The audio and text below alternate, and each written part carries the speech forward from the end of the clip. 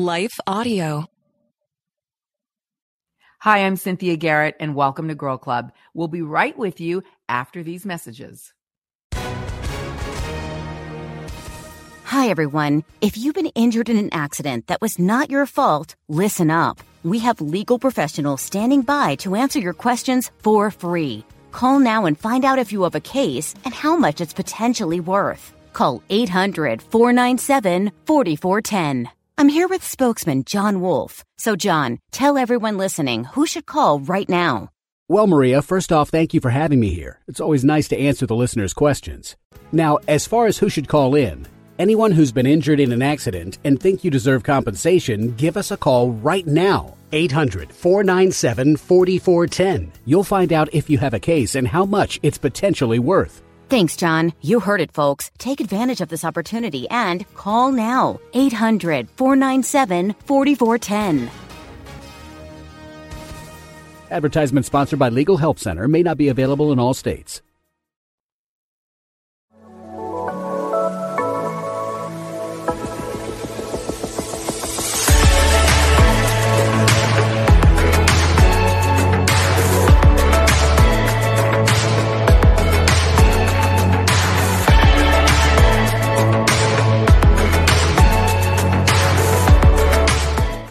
Hi, everybody, and welcome to Cynthia Garrett's Girl Club. I am Cynthia, and you know the place where you are. We're the place where real girls have real talk about real issues while seeking to walk in and apply real faith. And I'm going to dive right in today because we have a very special guest joining us in studio. And it's going to be me and Christina Reynolds and Nova Page. And before I get the girls on, I just want to go through a little bit about our guest today.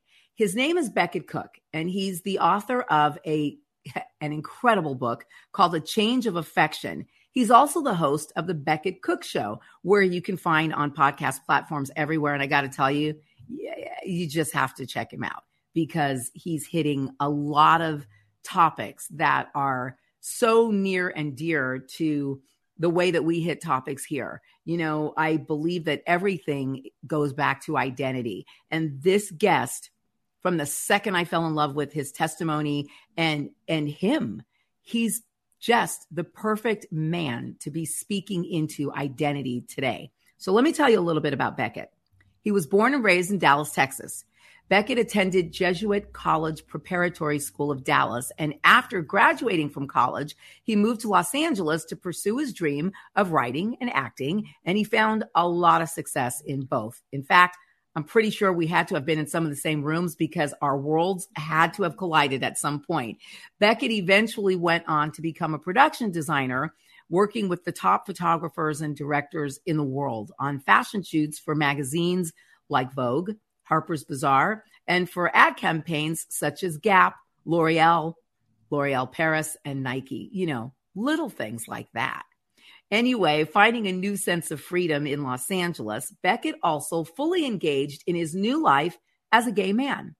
Now, he had a series of many relationships with men throughout the next 15 years.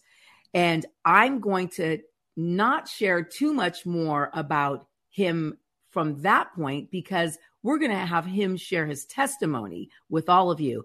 But I do want to go on to say that what Becket does today is spend a whole lot of his time in ministry, speaking at churches, universities, and conferences, helping believers and non-believers understand this issue biblically, theologically, culturally, and personally. He balances grace and truth when he's teaching on this subject of primary importance. Our sexuality and our identity are so intertwined that it really becomes like unraveling, seeds from a piece of fruit to deal with all of this. Becket's goal is to challenge the current cultural narrative about sexuality in general and about LGBTQ ideology in particular. He's lived all over the world in major cities such as Rome, Vienna, and Tokyo. And he graduated from the Talbot School of Theology at Biola University in 2017 with a Master of Arts in Theology. Yeah, you're probably scratching your head right now going, Cynthia, there's got to be stuff you're leaving out. Yeah, I'm leaving out his testimony. I'm going to let him share that with you. Beckett's book, A Change of Affection, A Gay Man's Incredible Story of Redemption, was published by Thomas Nelson in 2019. Again, he is the host of the Becket Cook Show on YouTube and all podcast platforms, where he looks at the lies of the culture through a biblical lens. All right, everybody, whatever you're doing, whether you're watching on live stream or whether you're listening on podcast, it is time to pay attention to Becket Cook, the author of A Change of Affection and host of the Becket Cook Show. Let's get Nova and Christina in, and let's bring Becket in, and let's dive into what promises to be a great conversation. Well, there he is. Hey, guys. I know why Nova and Christina are smiling, Becket. They're as excited as I am to hear you share. I'm excited to be here.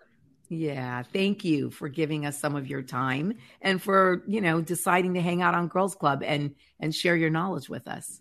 Yeah, happy to be here. Well, good, because this is the point where I shut up. And unless Nova and Christina have anything to say at the top? Nope. No, we just want to hear from Becket. We're basically, yeah. All right. So, if you're listening on podcast, imagine us now. We're couch potatoes. We've got popcorn, and cue Becket Cook. Okay. So where do you want me to start? At the beginning? Well, listen, obviously, I was trying to do your introduction without giving away your testimony. And obviously there was a lot that occurred between you moving to LA in 2009 and finding total freedom as a gay man, and the fact that you then end up going to Biola and getting a master's in theology. Yeah. So, well, yeah, a lot happened. A lot happened. So when I was, it all started when I was very young, and I started to realize I was attracted to the same sex, which was a very disorienting. Speaking of orientation, it was a very disorienting experience because I was in elementary school, I think at the time, probably 5th, 6th, 7th grade. And I really started to understand that I was attracted to the same sex. And it was very bizarre because, at that time, it was very much forbidden and very taboo, especially in Dallas, Texas, especially in my schools. And according to my family, according to even the culture at large, it was very taboo still back in the 80s. And so it was a very strange feeling because on the outside I was very social and I was popular, and I went steady with girls in late elementary school and into high school. And in high school, it's funny, I had like 3 serious girlfriends in high school. And so, but on the inside, I knew that I had these feelings for guys. And so that was difficult to balance, but somehow I kind of I pulled it off somehow in high school. But when it really started to ramp up is when I was a junior in high school. I went to an all boys high school, and I ended up meeting someone who turned out he became my best friend at that time, and he and I ended up coming. We became friends, and then one night we were out at this club in Dallas called the Stark Club, which was designed by Philippe Stark, which was owned by Grace Jones and Stevie Nicks, and it was like this amazing, beautiful club. It was really cool, and we were out one night at this club. I was 15, he was 14. I don't know how we get into these clubs when you're, it's like these doormen, they're just like, come on in. Of course. And they immediately put us on the guest list, like at this, because it was really expensive to get in. And so one night we came out to each other at this club, and that's when things really took off in my life in terms of exploring my homosexuality, really. Because at that point, it wasn't like a gay. I wasn't like it wasn't an identity yet. Right. And so we went out to we started going out to gay bars, to clubs, to the whole scene. Like and meanwhile, like I'm going to debutante balls with these girls, and I'm going all these dances and winter balls with these girls. But after these debutante balls, I'm like sneaking off with my friend. After I drop off my date, I sneak off with my friend and we go downtown in Dallas to these gay bars. And it was just like, I remember just feeling like, when that first night when I went to the Start Club, I remember feeling like these people get me. It was because it was a whole mix of people. It was kind of like Studio 54. It was like gay people, straight people, trans, drag queens, trannies as they were called back in the day.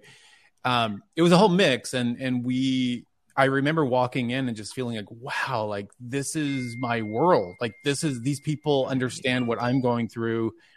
And it was kind of a major kind of epiphany for me. So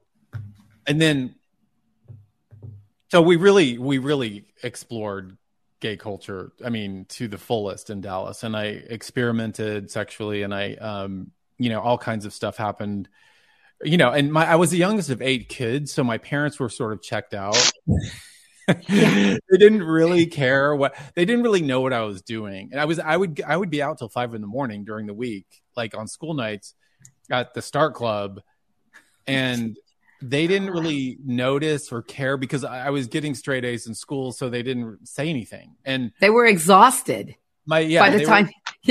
Number 8. My parents were exhausted by the time they got to me. So I had all this kind of, I was free to move about the cabin, like in an airplane. I was free to move about the cabin with no seatbelt for a very long time. And I never had a curfew. And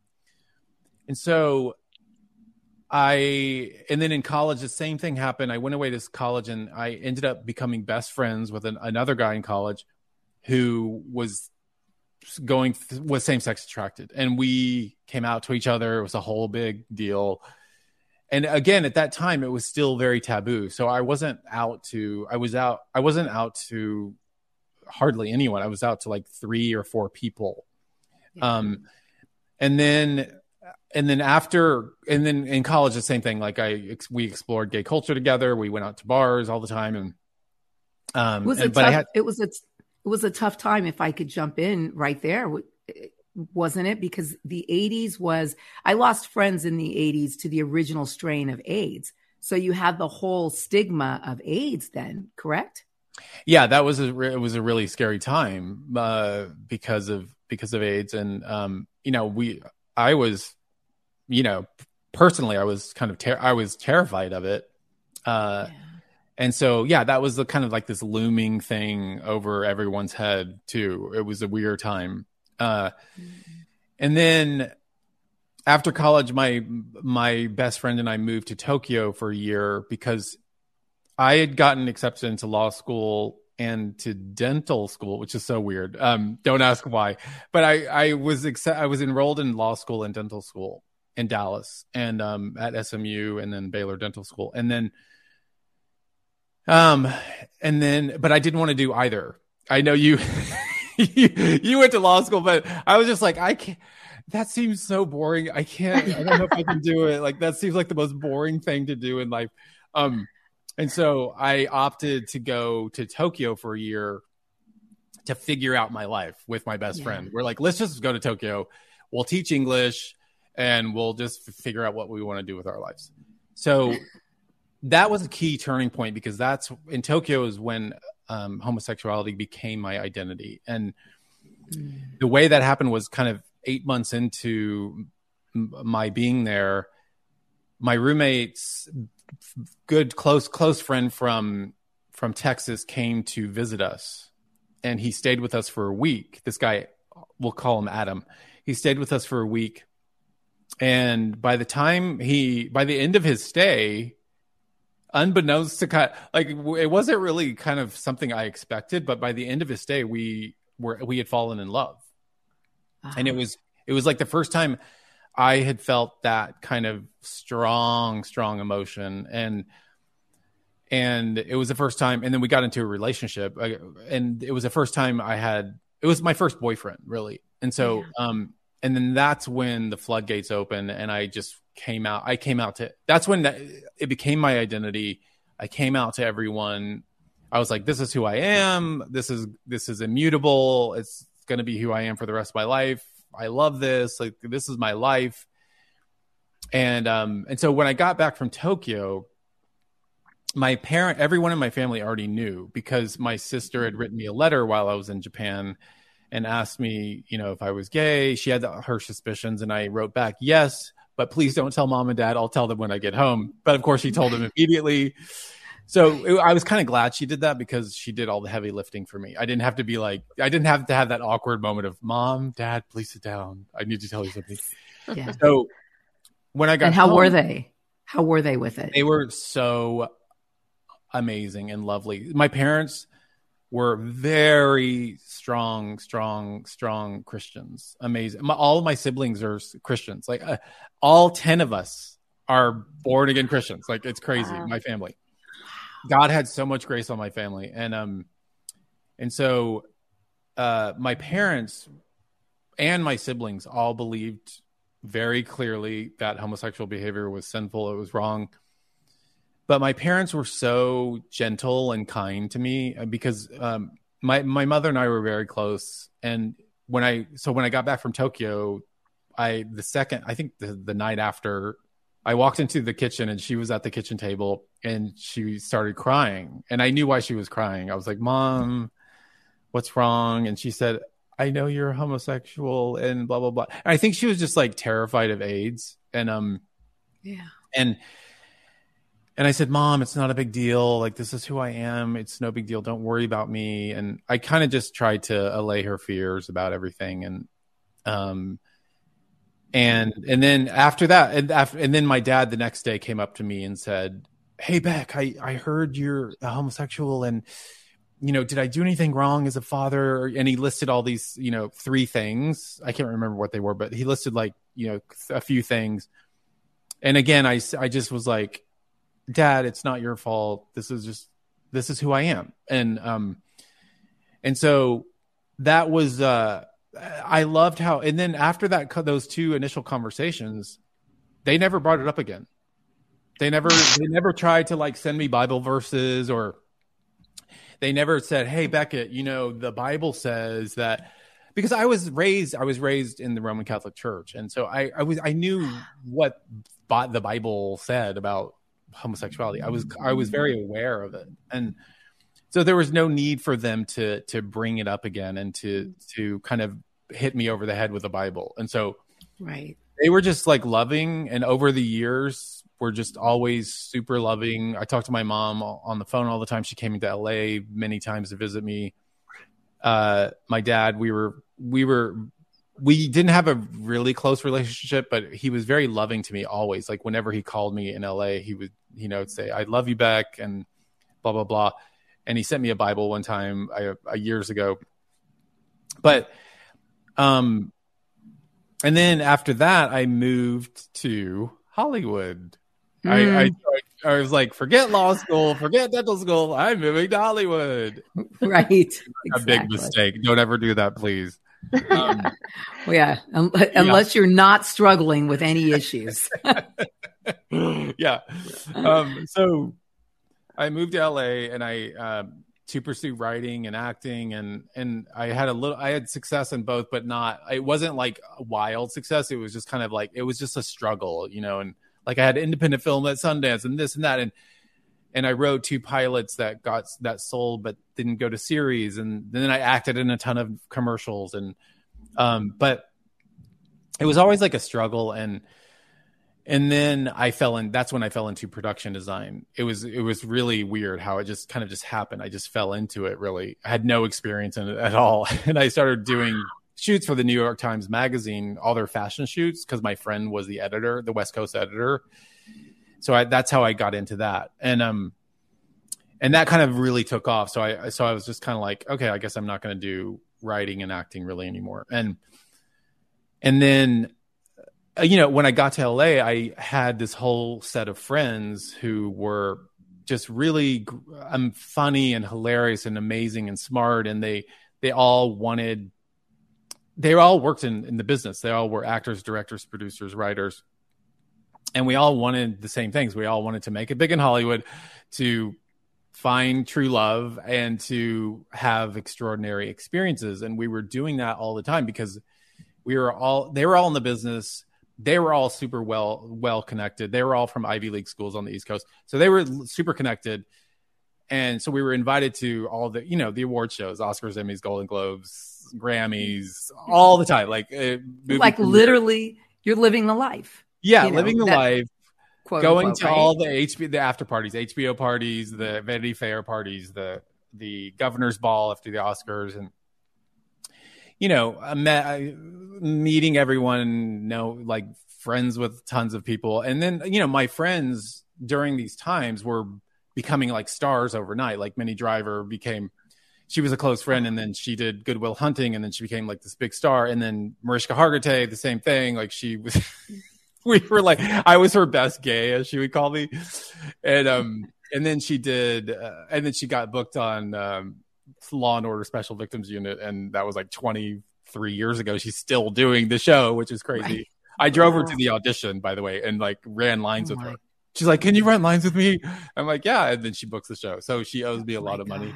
Yeah, exactly. So I was having, and then I say this all. I would have these crazy experiences where I would go to Prince's house, where he performed in his backyard for 3 hours. Just really crazy stuff would happen all the time like that. Where just parties. I met everyone, did everything. So that was fun for a long time, and a lot of shiny objects, chasing shiny objects, but then you start to get to a point in your life where you're just like, is that all there is to a fire? Is that all there is? Like Peggy Lee would sing, and so I started to feel like the law of diminishing returns set in, and I started to feel kind of like, what is this all about? Like I keep going to parties. I keep going to these things. I have amazing friends. I have a, great career, whatever. I meet everyone, but it's like, it's not fulfilling. And so I was at Paris Fashion Week in March of 2009. I used to go to Fashion Week in New York and Paris a lot. I was at one of the after parties at this club called Regine in Paris. And you've probably been to Regine, Cynthia. And a lot of your life, I'm sitting here going, okay, we're on the other side of this, but there is that half an hour where we could scream about all of the places we've been in common, because it's just absolutely out of this world. I mean, I always say, like, what Satan used to keep me in was like really strong super glue with all that stuff. Yeah. Right. Yeah. Like in Paris, I mean, I don't know if you know the designer Rick Owens. He's like one of the most amazing designers in the world, but like, he's scary. He's scary. Yeah, he's scary. His stuff is scary. But I just randomly, my friend in Paris is like, hey, do you want to spend Bastille Day with Rick Owens and Michelle Emy, his wife? Right. And I'm like, what? So we go to Rick Owens' house, their amazing, like not palace. It's like this 5-story French house in the first arrondissement. And just like, I spend Bastille Day at Rick Owens' house. Like, it's crazy. Just stuff like that always happens. And like, hey, come to Saint-Tropez with us. Did it ever feel dark to you?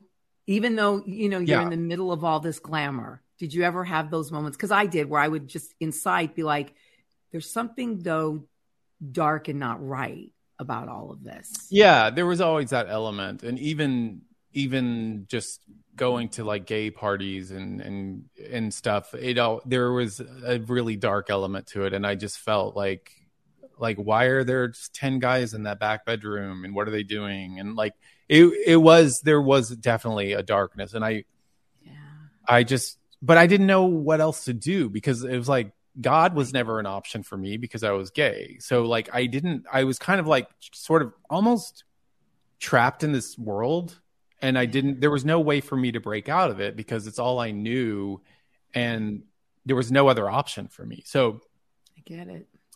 Paris Fashion Week, I go to the party, this one party, and I'm sitting with Rachel Zoe and Roger, her husband, and I just felt, and everyone's there. Everyone's at this party. Kanye West, everyone from the fashion world, and I just felt this. That's when it was like acute. That's when I just felt this super intense emptiness, and I was like, "Whoa, what's going on?" And I should have been having the time of my life that night, but I just felt so empty. And I just left the party by myself, got a cab back to my apartment. I rented an apartment in the Marais. And I was up all night in a panic about my life. And I'm like, what am I going to do for the rest of my life? I can't just keep going to these things. And I always wanted to know the meaning of life. Obviously, like everyone does, really, but I wanted to, and so I looked for it, and I was my church of choice was art, were museums and the theater in London and New York. So I would go to serious plays in New York and London. I would go to, every time I was in New York or Paris or London, I would go to MoMA or the Tate Modern or the Pompidou, or I was obsessed with art. I would go to art museums all the time. And that was kind of like my religion. Yeah. I just felt like, oh, this is giving me meaning. This is giving me some kind of purpose. And, but it ultimately didn't. And so I get back from Paris and I get busy with work in LA and, kind of forget about that night a little bit. And then 6 months later, as God would have it, I'm at a coffee shop and I'm with my best friend who is gay. And, we are just doing our usual kind of weekend thing, hanging out at this coffee place in Silver Lake called Intelligentsia. And we just turn and we notice there's a group of young people at this table, and there's Bibles on the table in front of them, physical Bibles. Like I had never seen a Bible in LA in my life, in public. And so that was a bizarre sight to see, like especially in Silver Lake, which is kind of a progressive part of, I mean, all of LA is progressive, but it's Silver Lake's really progressive. And so, yeah, totally. So, we ended up in a conversation with him because my friend loved to kind of get into conversations with different people. And so we started talking to them, and I asked them, are you guys Christians? What do you believe? I was raised Roman Catholic, but I don't really remember, tell me what you believe. And they said they were evangelical Christians. They went to a church in Hollywood, and they told me about their faith. They told me the gospel, and I don't know if they told me the gospel explicitly, but they told me what their faith was about. And then of course I got to the question, what does your church believe about homosexuality? And they said, we believe it's a sin. There was just they didn't try to dodge the question or bait and switch and me. And so I wasn't surprised at what they by what they said, because I expected they were going to say that, but I was surprised by my reaction, because a year before that, 10 years before that, I would have been like, you guys are insane. You need help. Like, you're crazy. But because of that night in Paris 6 months before, I was open to hearing something else. I was open to hearing something different from what I had been living my whole life. So they invited me to their church the following Sunday. I said, well, I don't know if I'll go. Just kind of give me the address and I'll think about it. So I had a week to really think through if I'm going to do this or not. And I seriously went back and forth on it. I was like, no, it's too weird. And what if my friends find out, besides the friend that was with me? Like, what if other friends find out that I went and they're going to think I'm crazy? And, it's kind of like betraying your people, to go to an evangelical, because evangelicals, like for my friends, not just because I had a whole mix of friends. It wasn't just, I wasn't like in a gay ghetto. Right. I wasn't that kind of gay. I was like, I had lots of friends that straight people and so, but we all saw kind of evangelical Christians as the enemy. They were the enemy. because they were so backwards and whatever. Yeah. And they believed like this crazy book called the Bible. And so I thought about it, and the next Sunday I wake up and I'm like, I guess I'm going to do this. And so I get in my car and I go by myself, and I show up at this it's in a high school auditorium on Sunset Boulevard. And I walk in and I hear the worship music, which was weird at first. I was like, wow, I forgot Christian music existed. That's crazy. And then I found my seat near the front, and then the pastor comes out and he starts preaching for an hour on Romans chapter 7. And while he's preaching, every word he's saying, every sentence he's saying is resonating as truth in my mind and my heart, and I don't know why. And I'm like, what is going on? Like, this is the gospel? And it was the first time I had heard and understood the gospel in my life. And it turned everything I thought religion was on its head. And so after the sermon, he left the stage, and he said, there's people on the sides of the church that can pray for you if you need prayer. And that was another moment of like, do I go over there and ask for prayer? If I do, it could be embarrassing because the people who invited me here are probably watching me. And so, right. So I reluctantly again walked over to this guy, and I'm like, hey, I don't know what I believe, but I'm here. Yeah. And he said, well, let me pray for you. And he prayed for me, and it was really powerful. And I was like, how does this random straight dude care about me so much? It was such a kind of a lovely moment where I could feel how much he cared about me and loved me. And so then I went back to my seat, and there's another 25 minutes of worship music, right? So everyone is standing and singing, and I sit down because I'm just so kind of overwhelmed by the sermon, by the prayer, by the music, everything. I'm just like, what is happening? This is weird. And as soon as I sit down, I mean, it all went down. The Holy Spirit just was like, it was a road to Damascus moment. And God just like, in that moment, God revealed, he took the scales, fell from my eyes, and God, it was just so instantaneous. And God said, in my mind, he said, heaven, I'm God, Jesus is my son, heaven is real, hell is real, the Bible's true, welcome to my kingdom. Jeez. Wow. I just started, I just started bawling.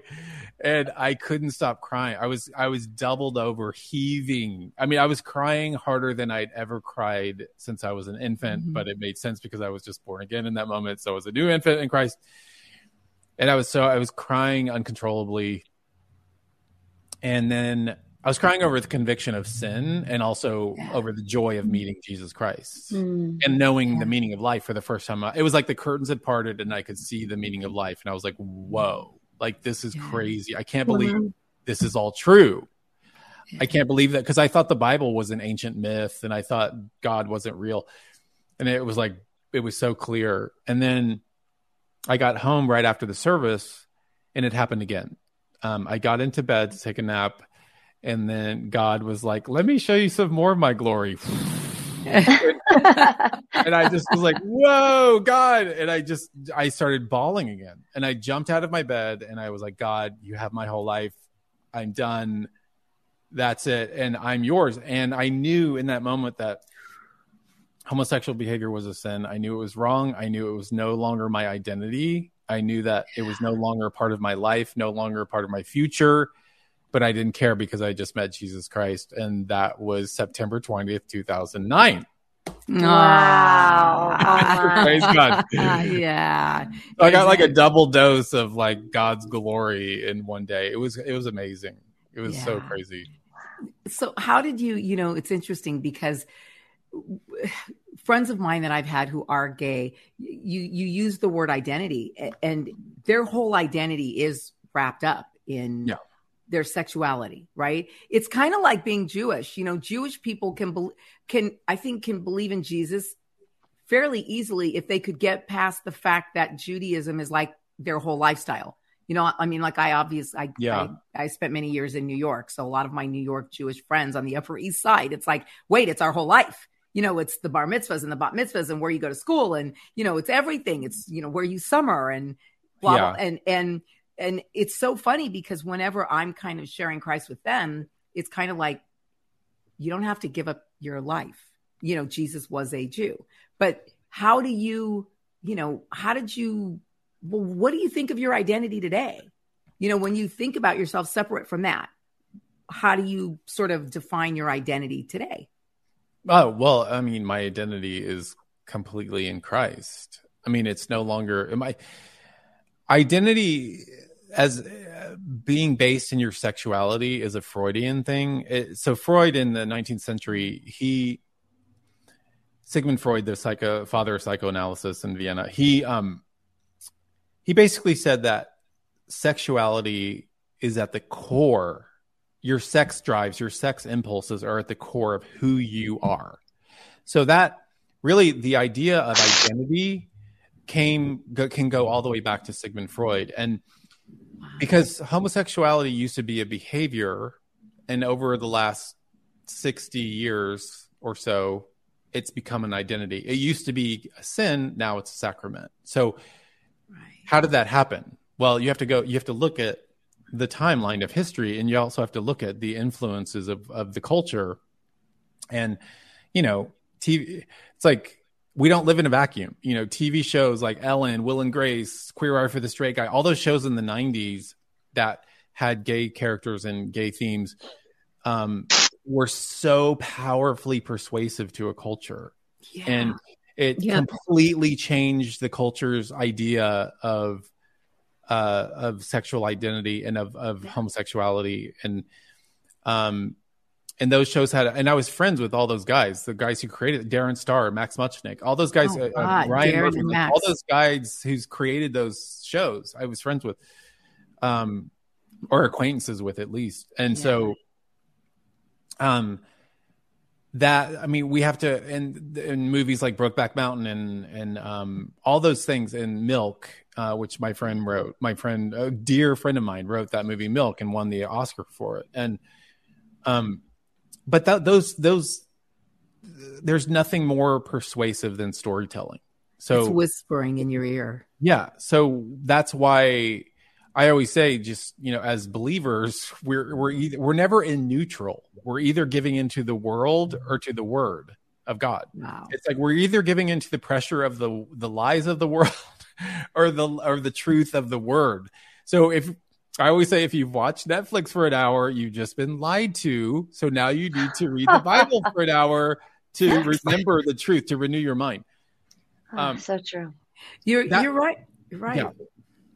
Yeah, you're right. My husband walked in the room very early on when we were just friends. We were kind of just courting. And I was watching Sex and the City, which I always did. And you mentioned Darren and Max. You probably knew Michael Rourke, right? The showrunner there. And Candace Bushnell, who wrote the book Sex and the City, was a friend of mine in my New York days. And I remember having a very real moment because my husband looked at me and he goes, "Oh, I feel so sorry for you." And I said, "What?" And he said, "Your whole relationship to your sexuality is shaped by this stuff that you watch." And I was like, and Sex and the City was my favorite show. Like, my girlfriends and I didn't miss an episode. We were the Manolo Blahnik wearers in New York. We were told, and what's kind of crazy, and I say it all the time, Becket, we were a generation of young women who were actually told how to behave by gay men because it was gay men who ran all those shows. They ran all the shows, and the characters were basically gay men in women's clothing. I mean, those those characters were such that the promiscuity of those characters was very much that's from a gay man's mind. Like that, it's definitely from a gay man. So we always laughed about it because my friend, I was obsessed with Sex and the City. My friends and I, we'd watch it every Sunday night, and we laughed because we're like, these are gay men. Like, this is just like they're pretending to be, women, but they're not really. Which was horrible. And just think about Sex and the City, like you said. I mean, think about the incredible amount of damage that show did on an entire generation of young women. Like, absolute utter devastation on young women. Devastation. because what was the primary theme of that show is sex, and obviously it's in the title, sex, and like and finding sex and satisfying that impulse and finding, you know, and it's like, let's have sex with like 100 guys to finally get to marrying Mr. Big, like that. I mean, that's just like the absurdity of it is, and that there was some power in it because you were owning your sexuality. And I always describe it as, it was, the power was like, I'm going to abuse me. You're not going to abuse me. Well, but I'm still being abused.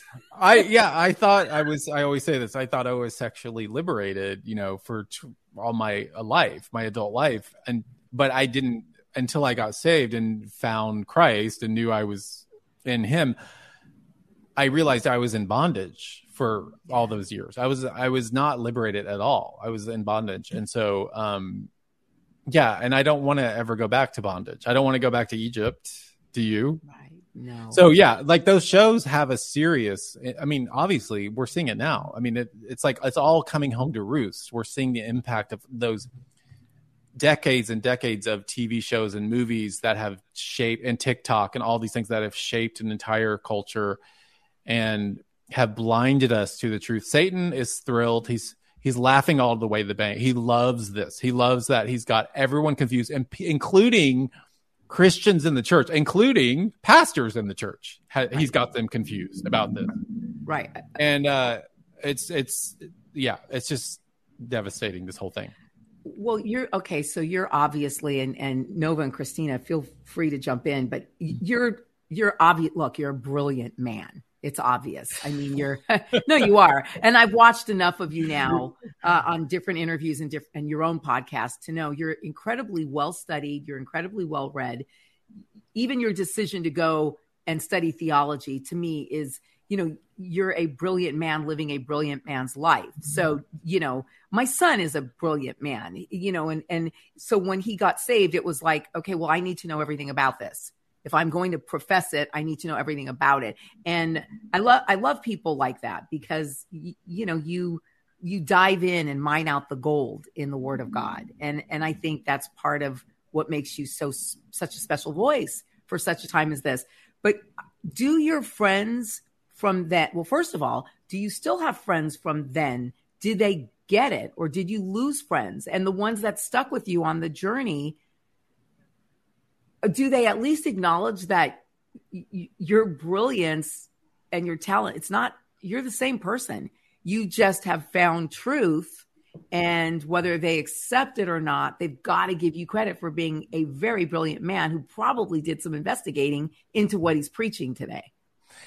Yeah. You know, when I first told my friends, I took like 3 weeks to sit everyone. I went out to lunch or dinner with each friend one at a time, and told them, I was like, this one friend of mine from New York, she wasn't back in town in LA, and she came over to my apartment right here. She was actually sitting in this chair, and I was sitting over there, and she said, I hadn't told her anything, and she's like, she used to call me Thing. She's like, Thing, like, tell me what's going on in your life. Like, and she's kind of like Candace Bush now. She writes tons and tons of novels on, you know, sex and women and all this stuff. And she's like, Thing, tell me what's going on. And I was like, well, I have the craziest thing to tell you. And she's like, what? Are you moving? Like, did you meet a guy? I'm like, well, actually I did meet a guy, but his name is Jesus. And so my friends were, That's rad. My friends were, they were really stunned by the news. And I thought, because it was so simple, because God made it, he had so much grace on me, and he like made it so simple for me to believe.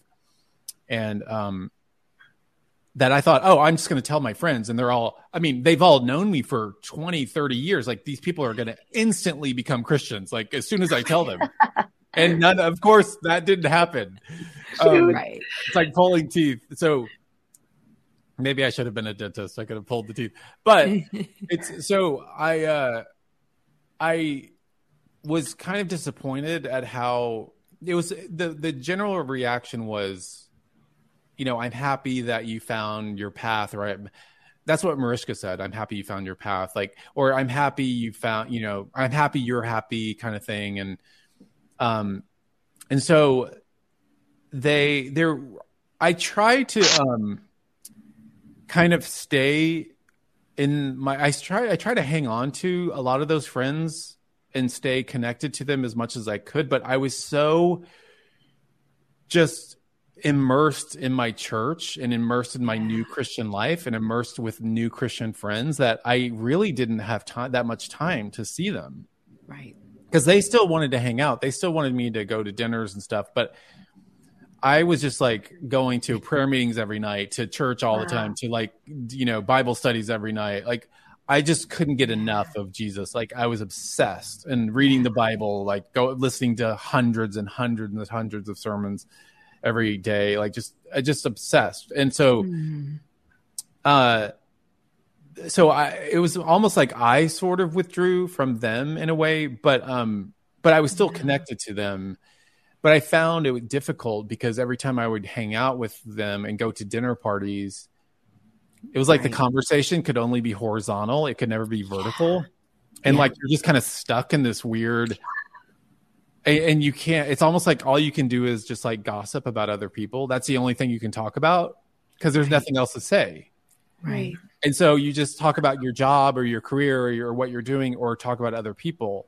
And you can't talk about the most important thing in the universe, God. And so, but we remained friends, and we stayed connected until my book came out in 2019, and that's when my really close friends cut me off permanently. Wow. Because my book was.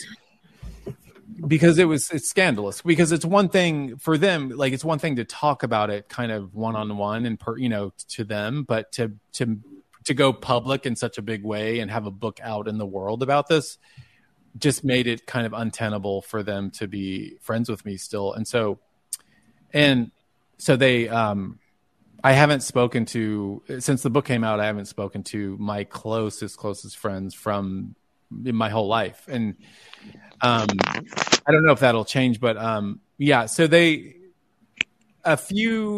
but what I do know is that I know that deep down, I think they all are really curious about what happened with me, and they kind of wish they had the certainty I have and the security I have in Christ, and because they're still living in a postmodern world where there's no objective truth. Everything's subjective. Everything is kind of based on your feelings, and you don't know what's up or down. And so I think they're secretly envious of me that I do actually know the truth. There is only one truth, and Jesus is the truth, the way, and the life.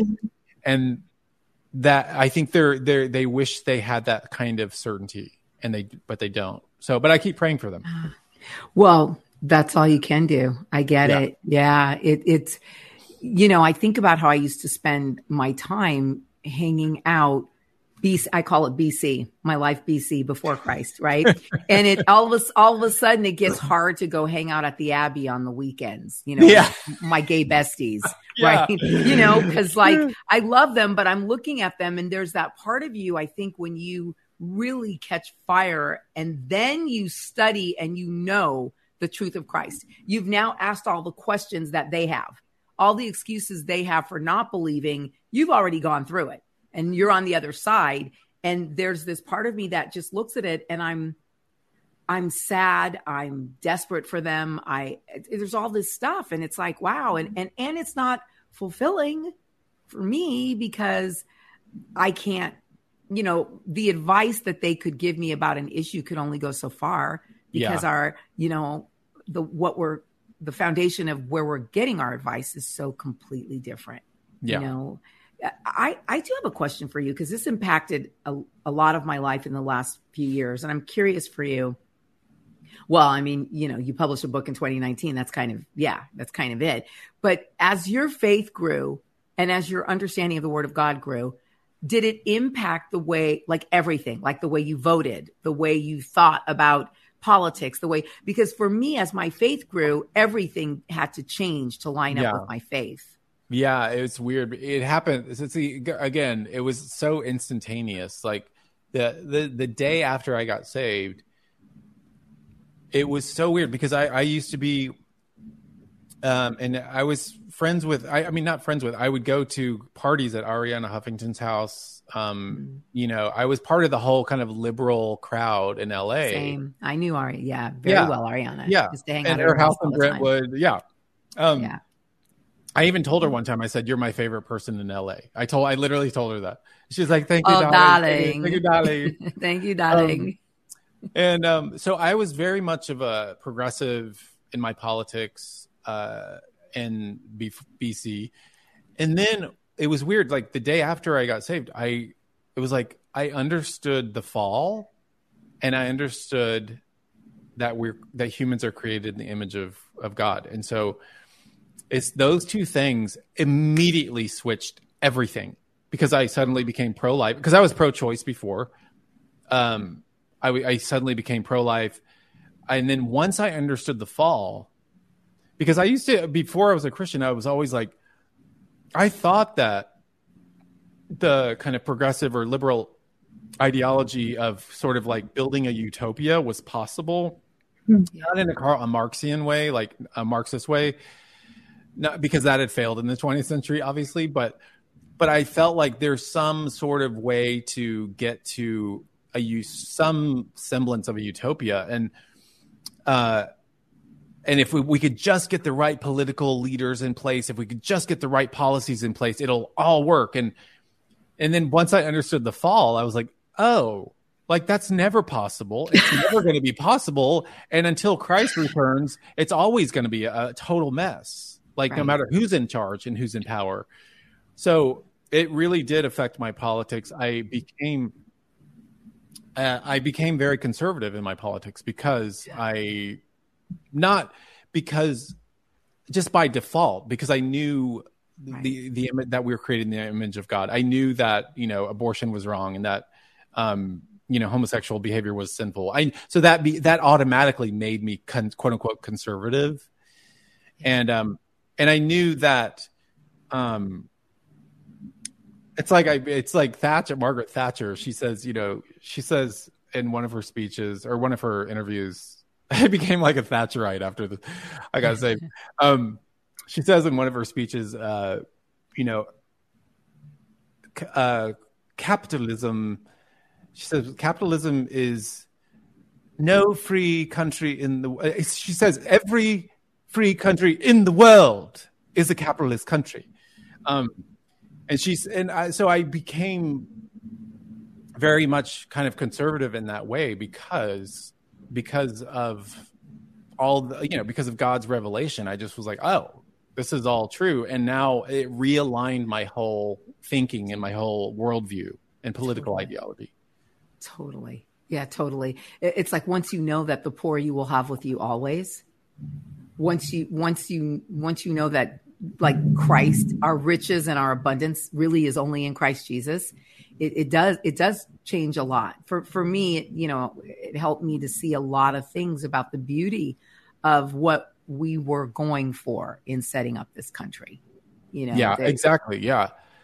So now I, really respect the founding fathers and how they implemented what they did in the Federalist Papers and all that.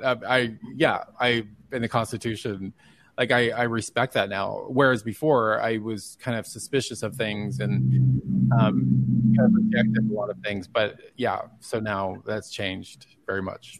So I have, Christina, did you want to say something? I do. I have a quick question. Go for it.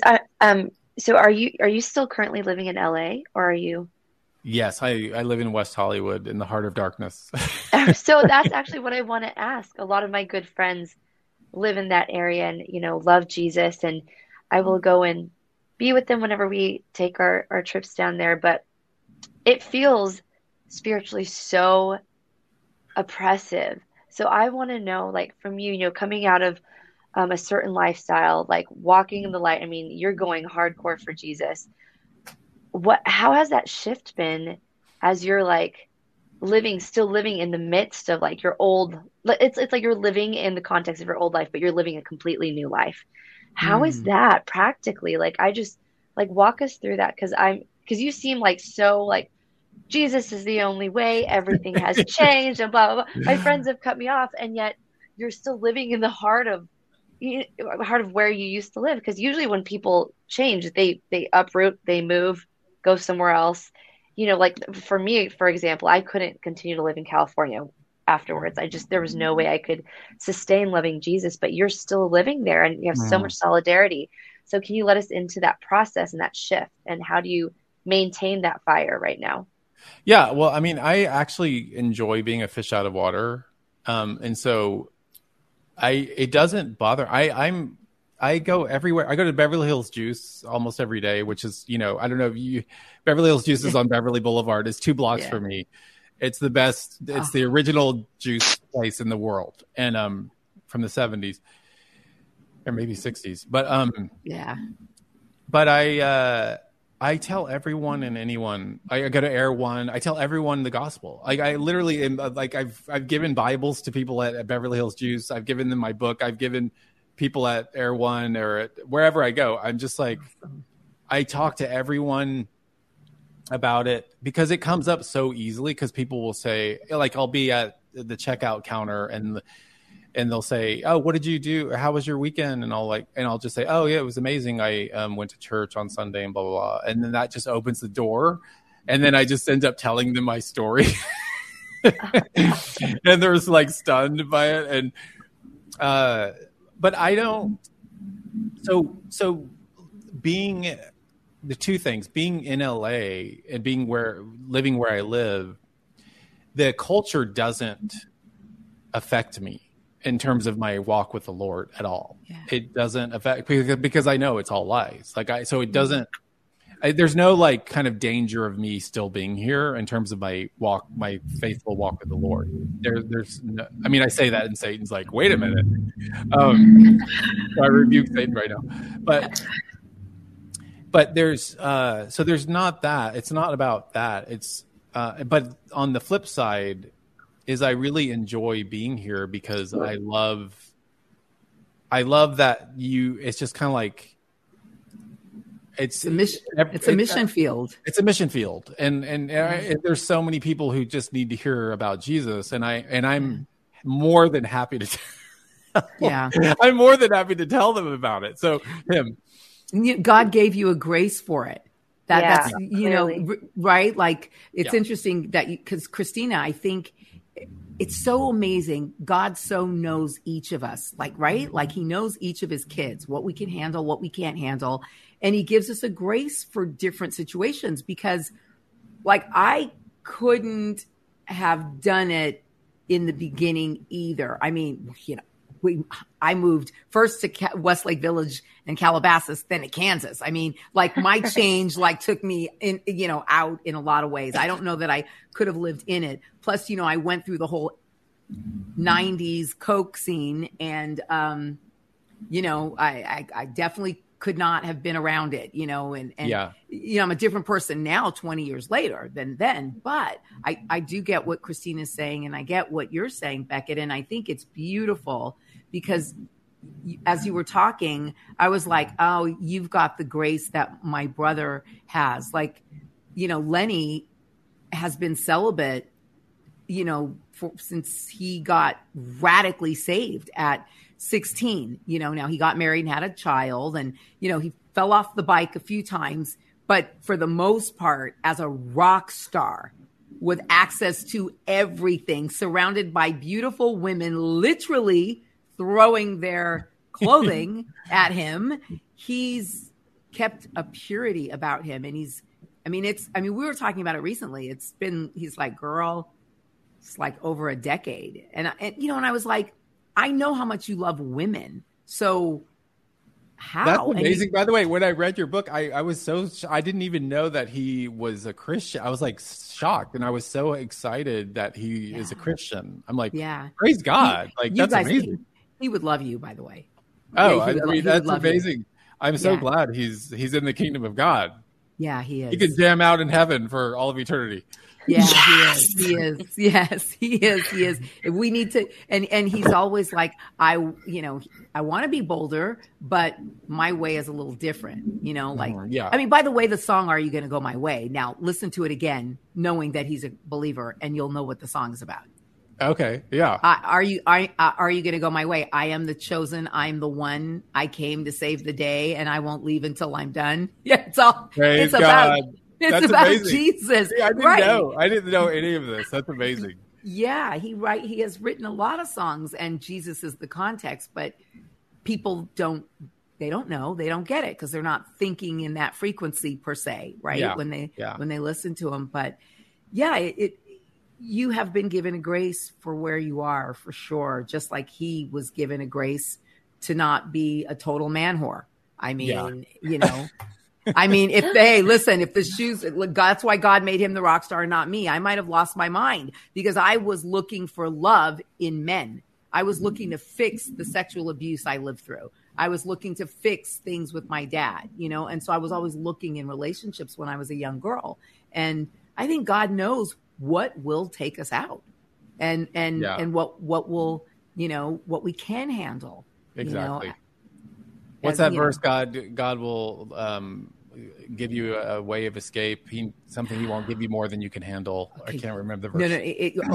It's basically saying that in the time of your testing, he's already prepared a way out for you. And I cannot believe that you actually went there, because that is the scripture that the Lord gave me racing through Paris in Prodigal Daughter, my testimony, going into Italy with the crazy man I was married to that I would end up going to prison with and getting saved in a prison cell with. And he dropped that scripture on me, and all of a sudden the peace of God came over me in this abusive moment in time where he was trying to kill me and throw me out of the car. And I knew that he'd already prepared a way out for me of this mess that I was in, that I really created myself in so many ways, Mm-hmm. And the other one that you often quote is, I count the cost, and I count it all as loss for the excellency of knowing Christ. Yeah, I count everything as lost because of the surpassing worth of knowing Christ Jesus, my Lord. Because I can't, one of the reasons being celibate for me is not difficult is because I see I have more of an eternal I have an eternal perspective on life. So I know this life is 2 seconds long compared to eternity. Yeah. So I count everything as lost compared to, because of the surpassing worth of knowing Jesus. And I know that like Paul in 1 Corinthians 7, he says it's better to be single. Paul's like, I wish everyone were like me. I wish everyone were single like I am, because you have more time to devote to the Lord and to the kingdom of God. Because when you're married, your time is divided, etc. He goes through that whole thing. But to me, it doesn't matter whether I'm married or single. It's all the same to me, because I'm here for a very brief time, especially because I didn't get saved till I was 42. So I'm here for a very brief time. Who knows when I'll go home to glory, hopefully tonight. That would be fun. You look so young. And so I'm 55. So don't look it. So thank you. So I don't, being single, this whole idea of like, I'm celibate and woe is me, my life is difficult. That to me, that's such a foreign idea. I mean, to the gospel and to Paul and to Jesus, who was single. Like it's like this life isn't about kind of like having our own comfort and satisfaction. It's about the kingdom. It's about God. It's about him, and it's about spreading the gospel. It's about the Great Commission. And so the stars, I love the stars. And so we, like this whole kind of navel gazing, of even Christians, of like, I'm so sad because I don't have a husband or a wife, and like my life is terrible. It's like, what are you talking about? You're in the kingdom of God. Are you kidding me? you're immortal, you have eternal life, and you're complaining. Like, how can you possibly complain about your life? You have eternal life with Christ. I can't even talk to you right now because you need to speak to a generation of people who are, all they want is, I've been celibate. I've been waiting for God to bring my husband and he can't. This is literally the conversation we had Monday. No, remember? Yeah. And women who are really, they're suffering because God hasn't brought them a spouse yet. Your perspective is so incredible. It transcends straight, gay. You just went right to the heart of the matter, which is in the throne room and not in our flesh. Yeah. Exactly. Do you know what you have? Do you know what you have? I love it, Becket. Can I ask a super practical question? Yeah. Just, because I sit with a lot of different moms. You were talking about this, living in this postmodern world where there is no wrong, right. It's just whatever you want. Your truth is your truth, and that's fine. And so love is love. Just sitting, love is love. But even just sitting with some women in my life and them saying, well, Nova, like, who are we to say, who you can love? And I just, I shared some thoughts, but I'm just wondering if someone were to say that to you, Becket, what is your response to those questions? Because I think Christians, like even you mentioned just in Christendom, pastors, they don't want to offend. They don't want to say, that is wrong. And you're very clear on your stance. But how do you, as a Christian, gently answer that and satisfy the question? Yeah. I mean, who are you to say? It's like, well, I'm a child of God because I've been brought into his kingdom, and I believe in the inerrancy and the authority of Scripture. And so that's how I can say that. And, it's not, Jesus said, there's so many things I could talk about right now, but Jesus said, this isn't very comforting. I'm going to get to the comforting thing in a minute, but Jesus said, I did not come to bring peace, but a sword. Yes. And he said children are going to be pitted. Basically, fathers and sons are going to be pitted against each other, mother and daughter, brother and sister, because he knew that following Christ is going to create division.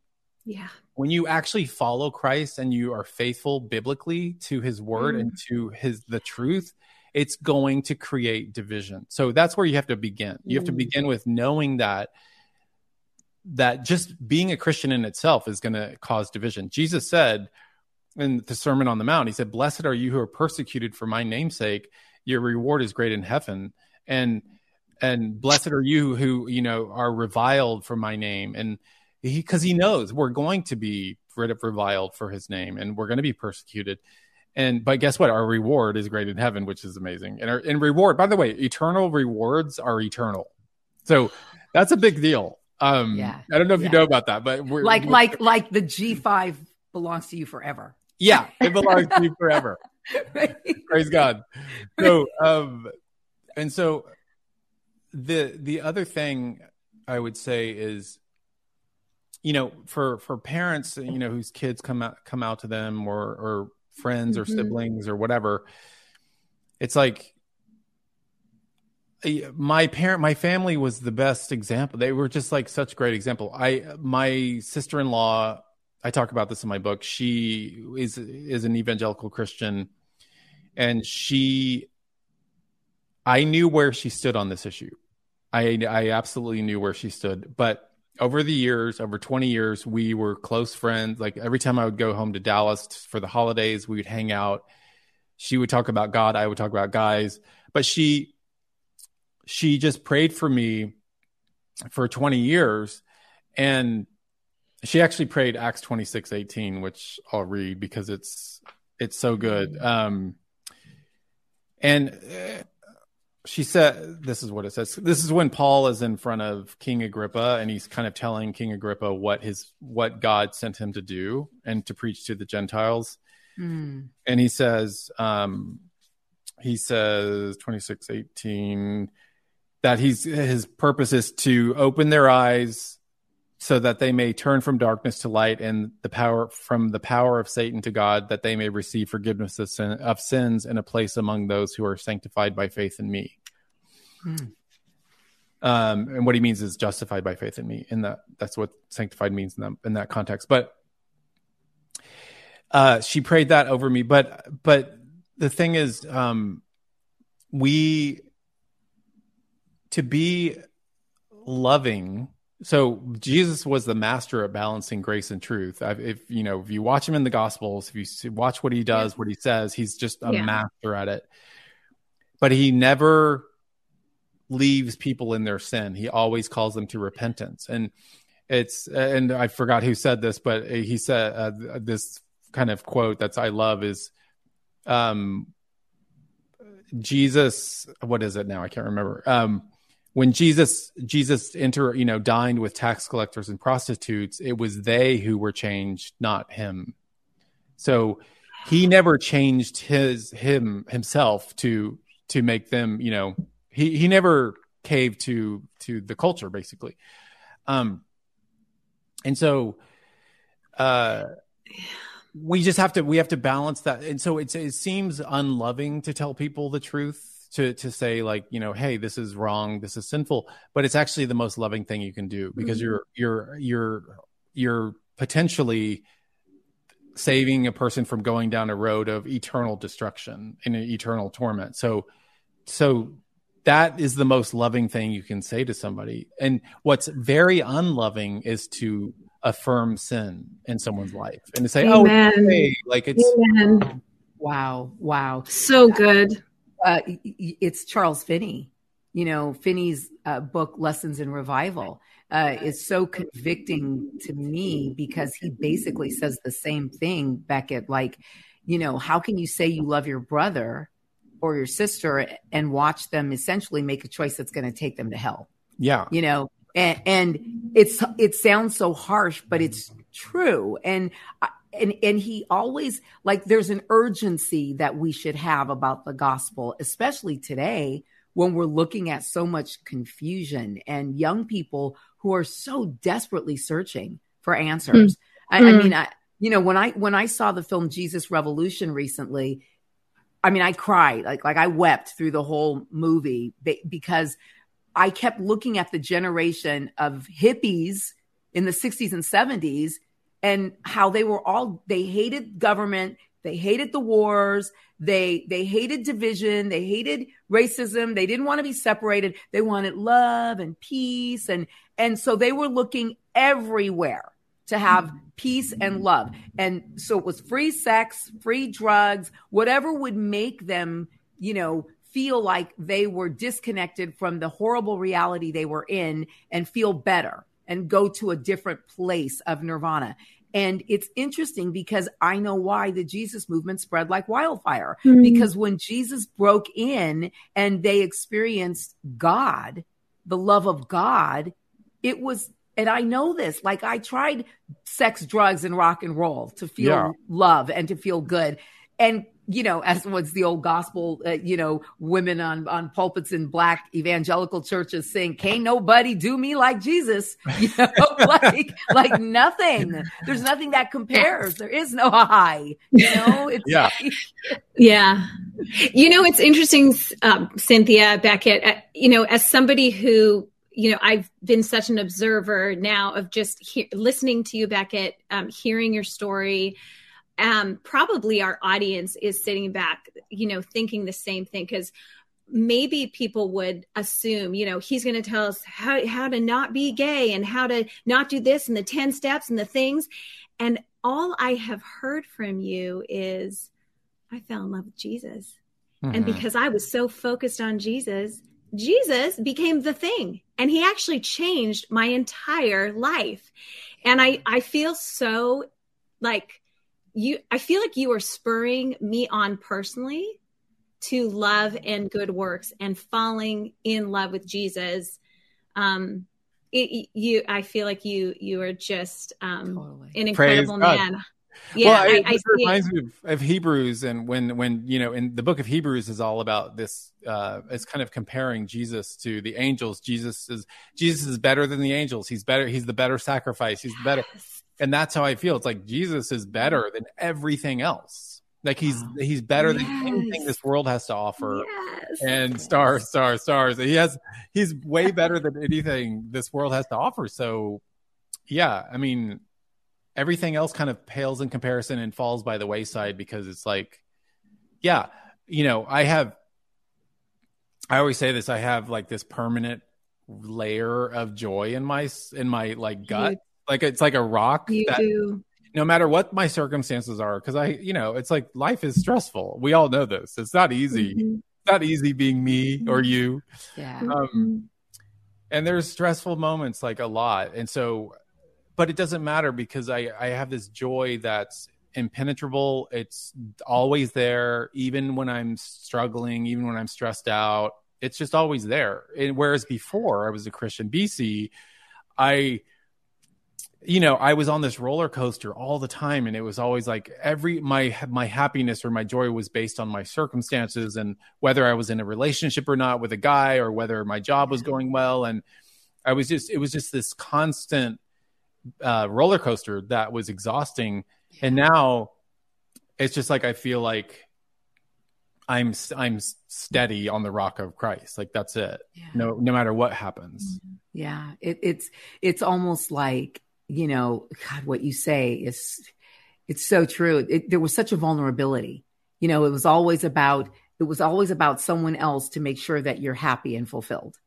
But yet you were never going to be happy or fulfilled, because someone else could never do that, and I knew it, from relationship to relationship, from job to job. I mean, there came a point, Becket, I remember standing on a red carpet during the Oscars, and Meryl Streep was walking up, and Billy Bush was at one end of the carpet and I was at another. And then, oh my gosh, Vanessa, who Manila formerly, now she's married to Nick Lachey. But anyway, and we were like, all over the carpet, and Meryl Streep is walking up, and the producer's in my ear, and he says, "Cynthia, make sure you ask her what she's wearing." And I go, "No." And he goes, "What?" I go, you know me. I don't care what she's wearing. Have Billy ask that. That is such a vapid question. I'm the girl that wants to know about her religion and her politics. Please don't make me ask that question. And all of a sudden it hit me like, oh, I can't do this anymore, because I don't care about these vapid, shallow pursuits. And then all of a sudden, everyone who was in pursuit of them, and a lot of people whom I loved, I started looking at them like, you're really shallow. I love you, but like, really? Yeah. Like, and then, then you get older, and then you're like looking at them and you're going, you're 60. What's wrong with you? like, yeah. And I didn't want to be that person. I didn't want to be that. Yeah, I know. It is a shallow life if you don't have Christ. It is. It's just by definition, it is. Yeah. Am I okay to ask another question? Because totally. I know we have to probably wrap up at some point. Yeah. But, for those of you listening, I'll do a quick ID check-in. You're with Girl Club, and we've decided to run long today because guess what? We can, and we have Becket Cook with us, and so we just must. So, take the floor, Nova. No, because I do have some family members that they're living out a gay lifestyle. And I would say even several people that I have met and known maybe have experienced God in some way. And even, they've been like, yeah, I think that's great. And then they fall back. What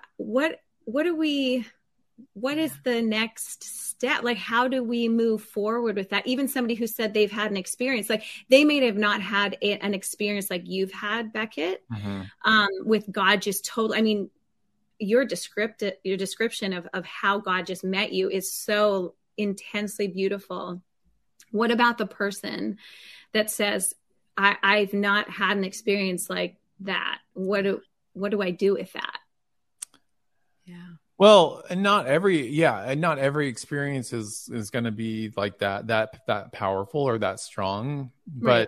but it's not about the experience really. It's about the truth of God's word and the truth of God, of Christ, of what he did on the cross. And that's what you have to go back to, because our Amen. experiences, I mean, they're great, but they can be deceiving, and they can also be they can be fleeting, and we don't want to just simply rely on an experience. We have to I mean, we can only stand really truly on the word of God. Like we have to, Amen. we have to have that as our foundation, as Christ as our foundation. And so I would say, for people, are you saying, like, you're saying people that have had an experience but they are falling away, or what's? Yeah, there's, I have family members who grew up in Christian homes, and I love the testimony of your family, how they loved you so well. But, these other, people that I met, and family members too. And I don't want to say too much, but, I think they have probably been embittered by some of the way they've been treated by Christians, and how to lovingly just continue to, obviously I'm going to pray for them, but like give them truth in love, like, and you touched on that.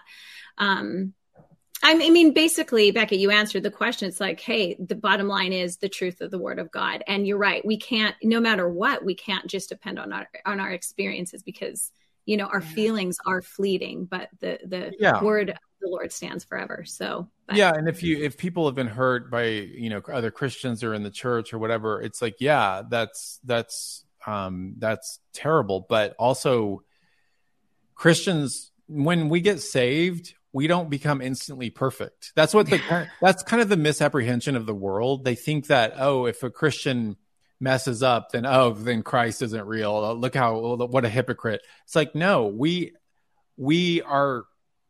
going through a lifetime of sanctification, and that takes a lifetime, and we're going to mess up as Christians, and we're going to make mistakes. We're going to do things that are hurtful to others, and we're going to and that's part of the sanctification process. But that's why we ultimately have to look to Christ, because he lived the perfect life and he died for us. And so he's the one we really have to look to. We can't, say the church hurt us, or we can say that, but I would just urge people not to let that keep them from a relationship with Christ, and to keep going back and to forgive. I mean, we can't, one of the worst things to do is to just not forgive. I mean, Peter asked Jesus, how many times do I have to forgive? And he's like, 70 times 7. It's like because if that just grows into bitterness, and we just have to forgive people. And that's such a big part of the Christian life, is forgiveness. And so, Yeah, it is. So I guess as we kind of get down to the end, I have a quick question for you about, so there's a whole movement now of, we'll call it progressive Christians, progressive churches, pastors. I mean, I have a very close friend from childhood. He is gay. He came out of the lifestyle, married a woman, had a child, and then got diagnosed with the original 80 strain of AIDS 20 some odd years later. And he and his wife divorced. And he's a great father. He's a good friend, but he's now gone back to the lifestyle. He's with a man who is a priest of sorts. And so I didn't know that existed until the last, 5-10 years of my life, that this whole sort of progressive movement of churches that don't deal with homosexuality as a sin. And because I have so many gay friends that I love, one of the things I appreciated so much about your testimony was you said, I just love that they told me the truth. When I ran into these young kids and they were like, you said, what do you believe? Well, we believe that homosexuality is a sin. Well, it is awkward to say that, because you love these people, you love these people. Then again, as we talked about, you love these people, but if you really love them, what does love look like? would God leave us drowning in something that he doesn't want us drowning in? And so if in fact God doesn't want you drowning in homosexuality, no, love wouldn't leave you there. But then herein comes the rub, so to speak, is that the progressive kind of believer is making it all okay. And how do you deal with that? What do we say? How do we witness? How are we to be, strong and loving and uncompromised about the truth while also being a light that draws people in and doesn't repulse people? I'm trying to find this verse in 2 Timothy. Where is it? Come on, 2 Timothy 4. Okay. 4:3. Well, I mean, the New Testament warns us constantly of false teachers coming in. So progressive churches. I mean, it's just false teaching. They're false teachers, and so. First, 2 Timothy 4 says, "For the time is coming when people will not endure sound teaching, but having itching ears, they will accumulate for themselves teachers to suit their own passions." So the Bible, this is like 2,000 years old. Like we know that this is happening, and it's been happening forever since Jesus came.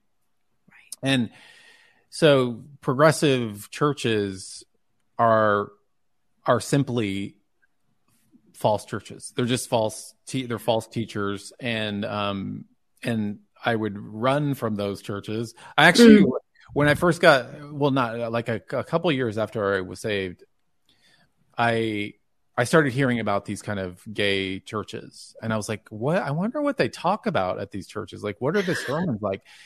Right. So I went online and I listened to a sermon from a church in Pasadena, a gay, quote unquote, gay church, and I mean, I listened to 2 of their sermons and I was like, what? It made no sense. It was like bizarre stuff. And just like talking about the light and the light's within you. And this is I was like, what are they even talking? Like nothing is truth. Nothing is from the Bible. Like barely. They would say a couple things. So we have to be, as believers, we have to be aware of, we have to read 2 Timothy and be aware that false teachers are going to come and they're going to try to convince us of these things. And so this has been going on for a long time. And what was the second part about? What was about how to be loving? Well, how do we remain loving, but also ready to, speak the truth in love?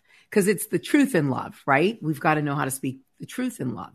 And that's where, I'm always finding myself walking that line of, stay on the wall, build the faith. Listen, a few Christmases ago, every year I go to my former agent's home and he and his husband, have their Christmas party. And, and one year he's like, we have our own pastor and we would love Cynthia to pray. And so I'm praying and it's like sit down dinner and, predominantly gay couples and gay people. And so I pray in Jesus' name, but it was not lost on me. Like, wow, God, number one, I may be the only Jesus that they see, so I felt blessed and honored, to be asked, or that they didn't feel judged or condemned by me. But then there's the flip side of my faith that is also aware that, but I'm not here to namby-pamby down the truth of the gospel. Well, that happened to me. I was invited to this dinner party in Malibu. This was like, I don't know, 9 years ago. And the host of the party is gay, and he has multiple homes in Malibu, but this is a beautiful, beautiful home. And he invited me and a friend over for dinner. This guy that I went to church with, who was also ex-gay. I don't like that term ex-gay, but whatever. This shorthand. So we went over to this guy's house for dinner because he was my friend was his employee. So we went to his house for dinner, and there's like 10 people around the dinner table. And right as we're just starting dinner, the host, who's gay, tells everyone, "Hey, this is Becket, and Becket, why don't you tell your story to everyone?" And I'm like, and no one there is a believer, right? And like half of them are gay, and I'm just like, whoa. So I was put on the spot. So I'm like, okay. So I in my book I talk about this story because I'm like, I choke on my fennel salad, and I'm like, so I tell them my story. They're all kind of like super intrigued and interested until I get to the part about not being gay anymore. And they're like, oh, well, wait, that's crazy. You can't, oh my gosh, like blah, blah, blah, blah, blah. And it started to get kind of, wild. And I was like, and so I was just like, wait a minute, guys, just listen to me. The only reason I'm here tonight, I have midterms in seminary tomorrow. Like I'm super stressed. I have midterms. I drove 45 minutes out here tonight. And the only reason I did that is because, not to win a debate, the only reason I did that is because I love you. That's it. I have no other agenda. And they immediately just like the room just calmed down, and they were like, oh. And so I think that's how Jesus did it in the Gospels. I mean, he loved people, and he never compromised his, obviously he didn't compromise his convictions. And I think of Shadrach, Meshach, and Abednego when they're in exile in Babylon, and we're, as Christians, we're in exile in this world, and they were willing to go into a fiery furnace rather than compromise God's word, but bow down to the golden statue, which is our culture. Like, we have to be willing to go into a fiery furnace rather than bow down to the lies of this culture. And even if it means losing our jobs, losing our friends, losing our stars, losing our whatever, because that God, it's like he has to be supreme above everything else, like absolutely supreme. Amen. So amen. Yeah, we can be loving. We have to be loving, and we have to be truthful at the same time. It's a hard balance to always. Yeah.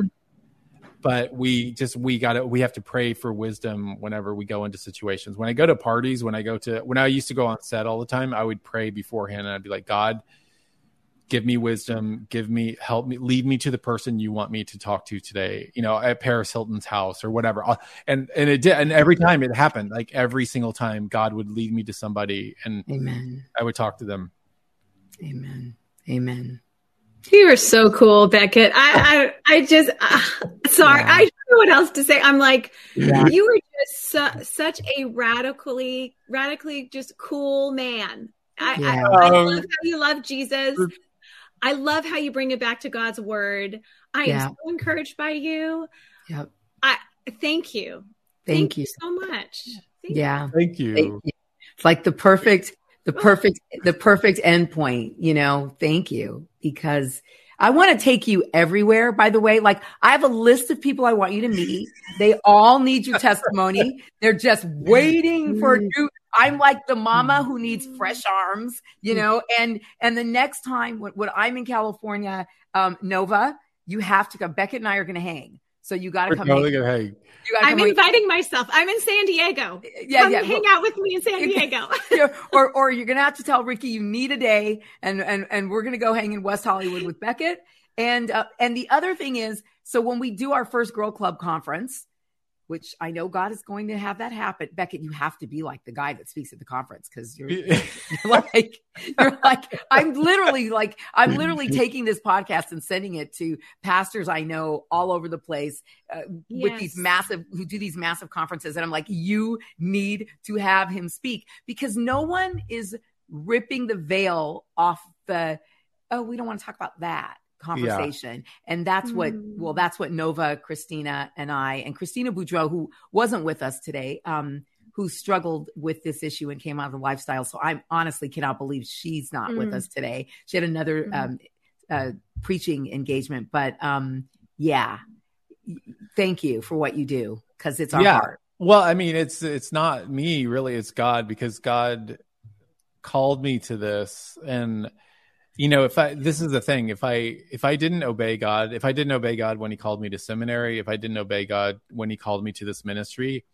I would be in the belly of a very large fish right now. So I don't want to be in a fish like Jonah. I just want to be obedient to God. So it's all about him. It's not about me. This is his grace, as you said. It's his grace. Totally. Love it. Totally. Well, you guys, I think that is it for Girl Club this week. But Becket Cook, that's who you've been listening to. He's the host of the Becket Cook Show on YouTube and all podcast platforms. And Becket is taking an honest and well-needed look at the lies that our culture sells us, all through a biblical lens. And that's our heart around here. He is the author of the incredibly selling book, A Change of Affection.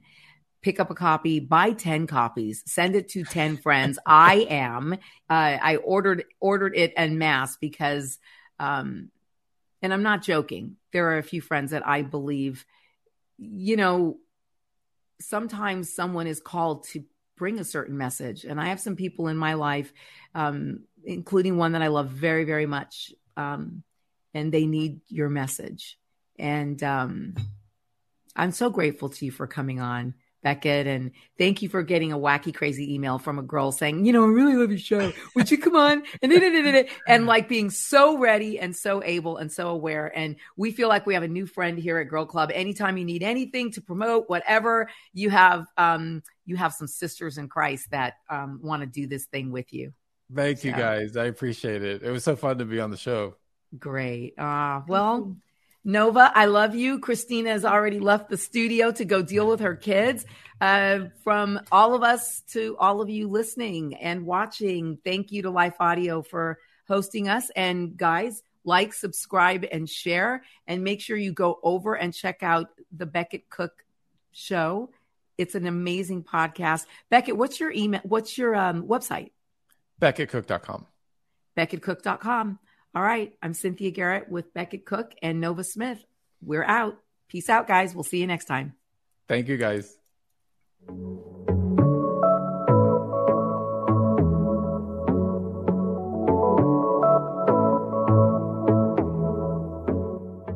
No matter what you're going through, you are not alone. Sis, if you've experienced pain in your father-daughter relationship, I want you to know that you are loved and seen. I'm Kia Stevens, host of the Hope for Women with Father Wounds podcast, and I created my show to help you exchange your father wounds for the love of God the Father. Join me for encouragement, wisdom, and scripture. Just search Hope for Women with Father Wounds on lifeaudio.com or wherever you get your podcast.